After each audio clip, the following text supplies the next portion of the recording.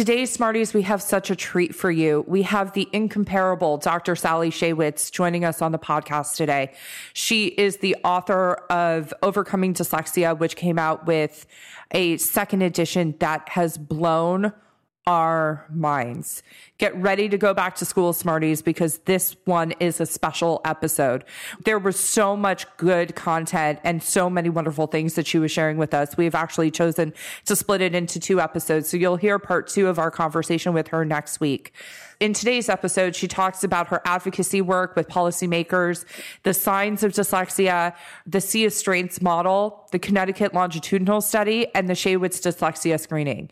You won't hear a lot of me and Steph because we are going back to school and listening to Dr. Shaywitz's brilliance. If you enjoy the content from our podcast, we would be so honored if you would give us a review on whatever forum you listen to our podcast on. And it makes us feel so good when we go and see the impact that the podcast has had on you. And it also allows for others to find important episodes like this one. Let's go back to school. Let's dig in. You want to learn faster, but sometimes working harder is just not the answer. You have to learn smarter. The Educational Therapy Podcast.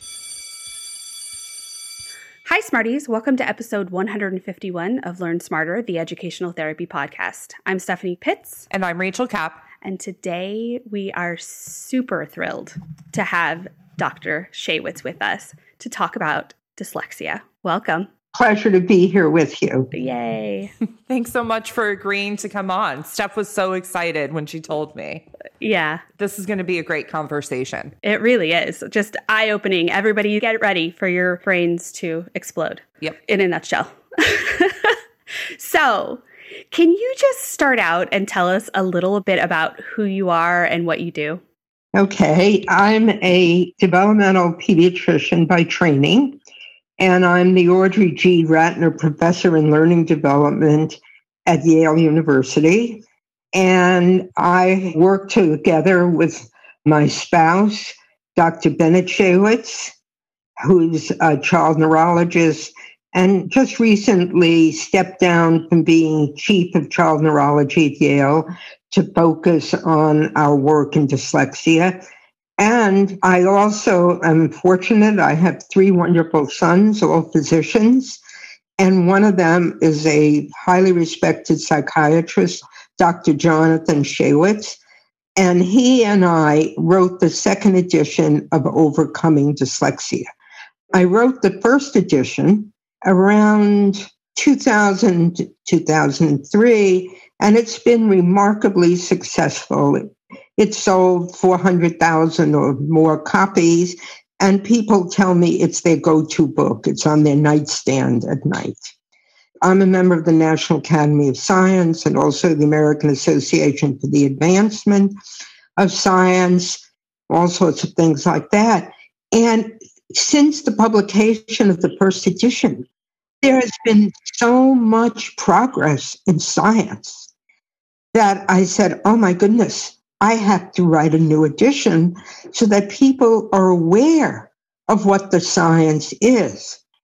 And there really is very helpful science in all areas: screening, getting ready for college, anxiety, accommodations, law, you name it, it's there.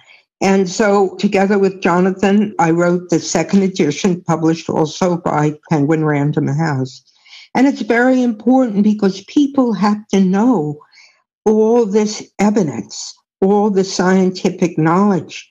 And I've several times been invited to speak to the House of Representatives in Washington, D.C., and also the U.S. Senate to help educate lawmakers. And each time I say, we always want more knowledge, and in dyslexia too. But in the case of dyslexia, we have sufficient knowledge now to act better. So in dyslexia, rather than a knowledge gap, we have an action gap. We have to bring education together with 21st century science. We can do it, but we have to act. And we have to have people understand what evidence is and to use it. I'm already in love with you. Definitely. When I sat down to reread this second edition, I read a good portion of the first one, but it was a long time ago. And you and I have had conversations about this before we're actually recording. And I told you how much it already has changed my own personal life. Here I am, several degrees in education, practicing, working with dyslexic children and adults. And even so, from reading this, I learned even more. And I'm sure if I go back and read it again, I'll learn even more. So from somebody who has been in education my entire life, and I know Rachel has too, we aren't taught much about this. It's sort of figure it out as you go, or what somebody else seems to know. You follow the lead of learning from your peers exactly. rather than from teachers. Yeah. So if we think back to growing up, what dyslexia meant, what would you say your definition of dyslexia was, Rach? I would say it was like letter reversals. Mm-hmm. That the kids see the words on the page out of order and the letters out of order. That's a common misconception about what dyslexia actually is. Don't you think, Steph? I definitely think so. But all the knowledge that you have brought to what it actually can look like, and I think you used the term umbrella of dyslexia. It's very, very important to first look at the big picture. And dyslexia was first described over a century ago by a British physician in 1896. And he described Percy F., a well-grown lad who was always bright and intelligent and quick at games. His great difficulty has been and is now his inability to learn to read. And they said the schoolmaster who taught him said he would be the smartest lad in the school if the instruction were entirely oral. And I should add, everything I say can be found in Overcoming Dyslexia. This is page 16. And I bring this up because it's been an unexpected difficulty from the beginning. And different people in the UK and in the US wrote about its unexpectedness. But people really somehow equated slow reading with slow thinking. And nothing could be further from the truth. And what's so interesting is the latest results from testing show a disturbing trend in which our country's poorest performing students scored worse than they did in 2016. So that reflects a growing gap between those at the top and the bottom of the achievement spectrum. So what I'm going to do is I'm just going to say what the current definition is, and then I will tell you some of the signs. I love it. Love it. Ready. Okay. We are so fortunate because we now have, for the very first time, a federal definition of dyslexia, a 21st century definition, Public Law 115-391, was passed and signed into law in 2018. And you can find it on page 525 of Overcoming Dyslexia. And the definition, the legal definition states that dyslexia is an unexpected difficulty in reading for an individual who has the intelligence to be a much better reader. And then it goes on to say that it's most commonly caused by a difficulty in phonologic processing, etc., and that it affects the ability of an individual to speak, read, and spell. And this is really important. I direct a longitudinal study that's been going on for 4 decades. I always hate to say this because then people will say, how old is she? I started when I was about 8. You're right, exactly.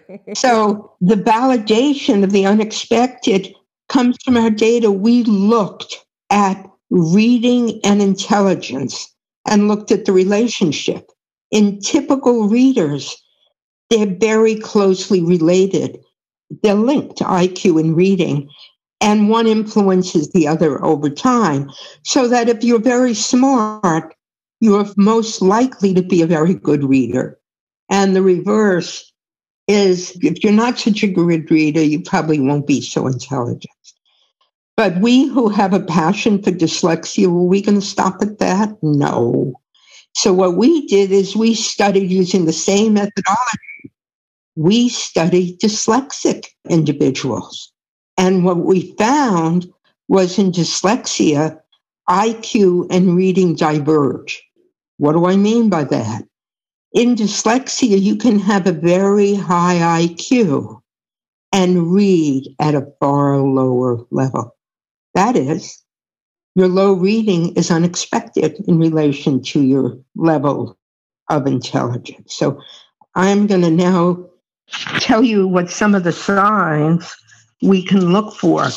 And to do this, it's important for your listeners to appreciate that dyslexia, in order to read, speaking is natural.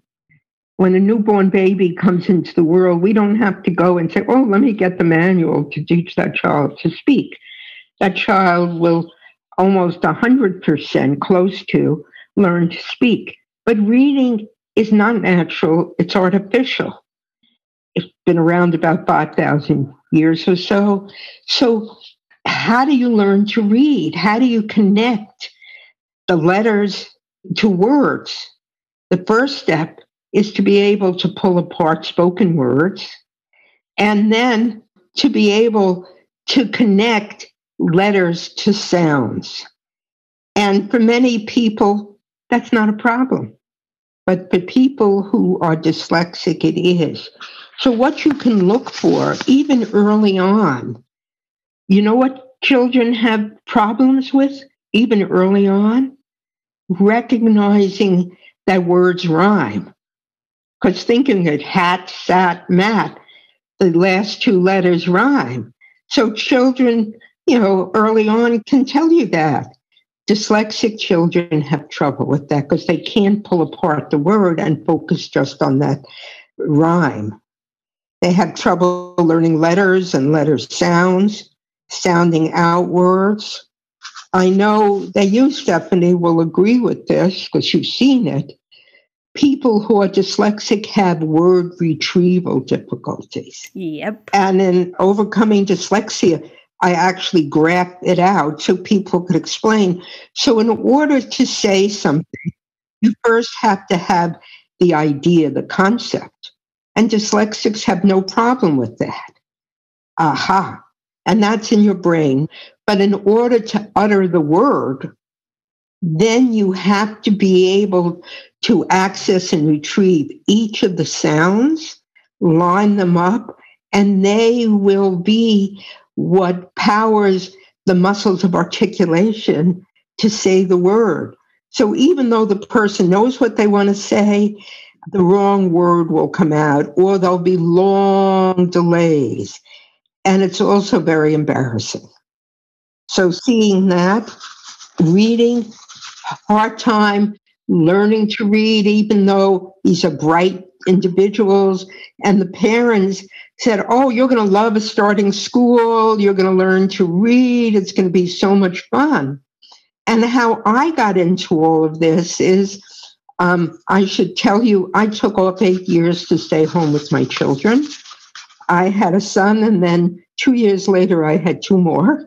So I had 3 under 2. And so I actually enjoyed it, although there were moments, as you Fair. And so I was asked by Yale to see families with young children who were just starting school were having difficulties. And it struck me, these parents who I'm sure were so glowing, couldn't wait for their child to start school, the children were struggling. And they couldn't understand why. And the children were feeling awful. And as I looked in the literature, there wasn't very much. And so I began to set up a study called the Connecticut Longitudinal Study, which began in 1983. And I'll tell you more about it in a bit. But the signs you could see is that a child's reading is slow, it's choppy, they lack a strategy. And the worst thing, reading out loud in front of your classmates. 100%. The kids will tease them, and the teacher will say, how do you not know it? You knew it yesterday. You're not working hard enough. And then they'll go out to PE, to the playground, and they'll get teased. So it's really horrible. And they may turn away from reading. It's so boring. So in addition to problems in speaking and in reading, children will have problems in spelling. It's going from sounds, hearing the word, to letters. And that's really a hard thing for children and adults who are dyslexic. Often they may have poor handwriting, but I'll remind you, they can be very good at typing. And what many people may not be aware of, because I hear it from teachers and parents, he or she doesn't pay attention. So there are two parts to that. One is there's a huge comorbidity overlap between dyslexia and attention problems. About 40 to 50% or more of people, children and adults who have one, have the other, comorbidity. And if you're not dyslexic and you're a typical reader, you have those automatic brain systems, and reading is automatic. And children who are dyslexic look at their classmates and say, how are they doing that? In dyslexia, reading isn't automatic. So you have to take the secondary non-automatic route. And that means you're using up your attention. So your attention is very fragile. So you can see the results of that. Also, problems learning a foreign language. Think of it. These children have had difficulty connecting letters to sounds in their native language, which they hear at home and in school. Imagine what happens to them when they have to learn a foreign language. It's horrible. At Yale, I co-direct with Bennett Shaywitz the Yale Center for Dyslexia and Creativity, and we see anyone at Yale who might be struggling like that. And we have seen so many bright Yale students who are trying so hard, and they just can't learn the foreign language. And it sucks away the time they could devote to courses they can be interested in and can be successful in.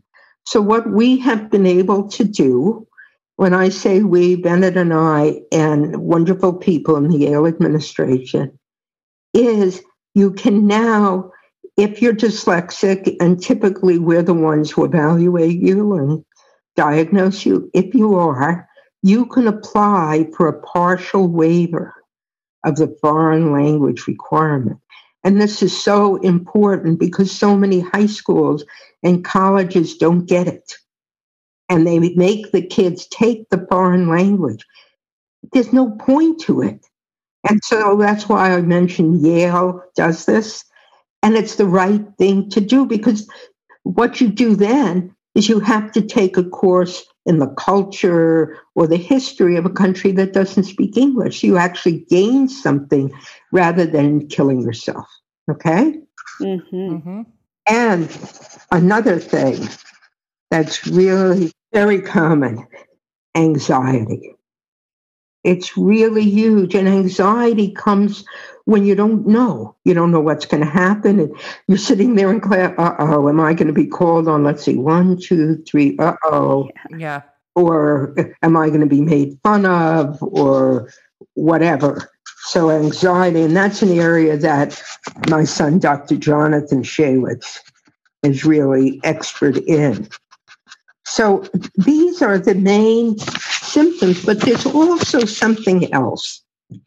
In our studies, and it's in the book, we found that, children who are dyslexic have difficulties connecting letters to sounds, which influence their ability to decode and read quickly. But at the same time, they have strengths in higher level functioning. And we developed the Sea of Strengths model to capture and conceptualize dyslexia. And what that model says is that you can have a weakness in getting to the sounds of letters. So you'll be a slow reader, etc. And at the same time, if you're surrounded by a sea of strengths in higher level thinking, in big picture thinking, in reasoning, critical thinking, vocabulary, problem solving, creative thinking, comprehension, concept formation. So in all of these things, dyslexics do exceptionally well. The problem is when you're in school, it's your reading difficulties that are noticeable. Your strength isn't, but it's important for people to be aware that there's the sea of strengths. And that's why it's very, very important to be identified, to be diagnosed, and to know what you have, because then you know that you're not stupid. Yes. Right. Okay. This is on pages 304 to 309. So you know that what you have has a name, dyslexia. It means being smart and having trouble learning to read. And this is so important that dyslexia occurs in smart people who have a small weakness in getting to the sounds of words, surrounded by a sea of strengths in higher level thinking, and that your brain is working. You don't have holes or abnormalities. It's a functional and not a structural difference. And it's a paradox in a sense, the strengths and the weakness. And we made out what we call the yellow card, and it's in the book on page 98, to capture the paradox of dyslexia. You may be dyslexic if you, and what it is, it's a series of paired comparisons.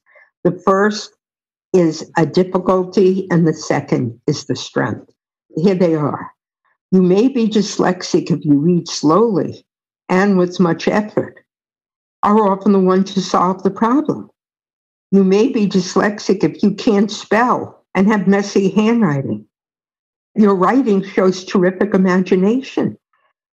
You may be dyslexic if you have trouble remembering dates and names. At the same time, you think out of the box and grasp the big picture. And here's the final comparison: have difficulty retrieving and pronouncing spoken words, and at the same time, have an excellent vocabulary and ideas. The takeaway from all of this, for me, that it looks so different for every single individual. And I think we've put in a box what dyslexia should look like as we learned in school, at least for me. And there are so many other components going on. And as you and I have spoken previously to before we hit record, in my life, I have seen that sometimes the misuse of a word happens, but not all the time. Right. And it's not black or white. Sometimes it can happen and sometimes it doesn't. And coming from a better place of understanding for me was huge. And I've worked with dyslexic children and adults for a long time, but this is deeper for me in understanding exactly what it looks like when it's not just teaching reading, like where it's showing up, even when you have somebody who is high functioning. Yeah, and can read just fine, that it still is showing up later on in adulthood, and what that can look like, and having some understanding and empathy, I think for me personally has been remarkable learning from you. Well, thank you. That's wonderful. And I want to bring up one other really important point.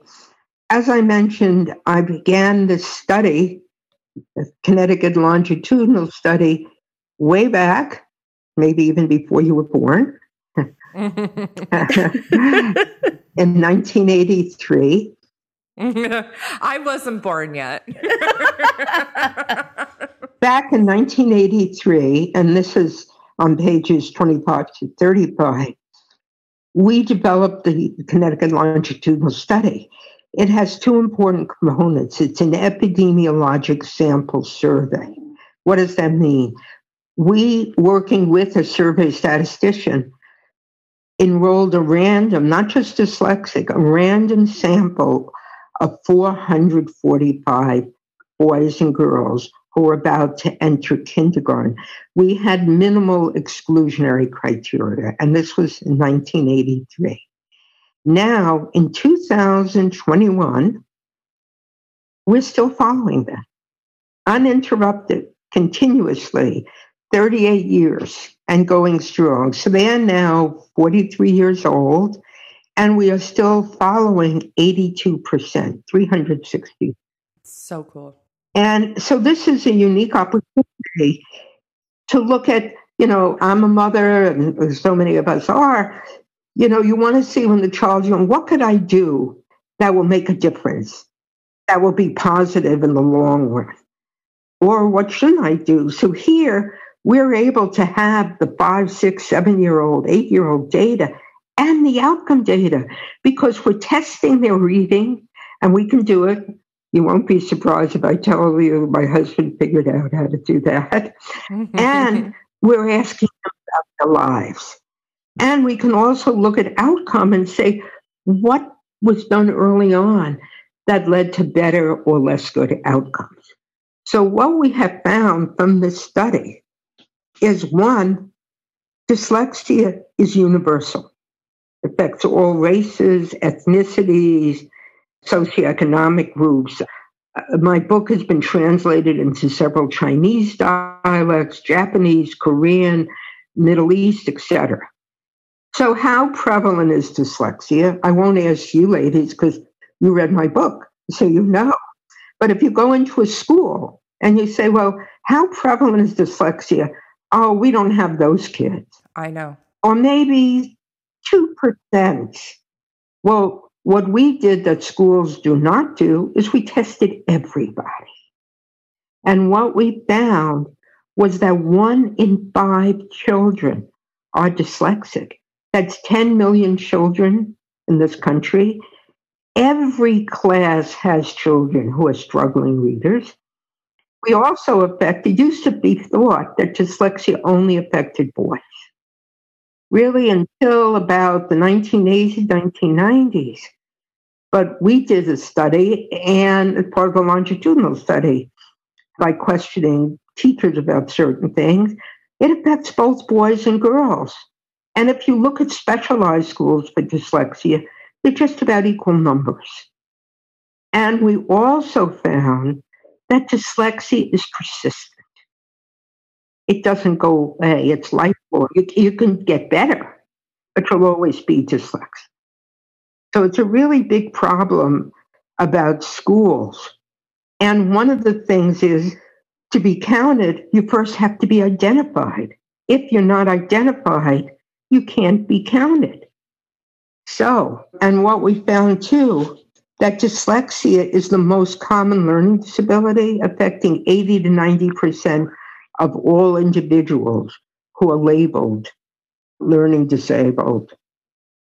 And we found something really, really important. So our most recent finding, when does the achievement gap between typical and dyslexic readers emerge? You know when it's evident?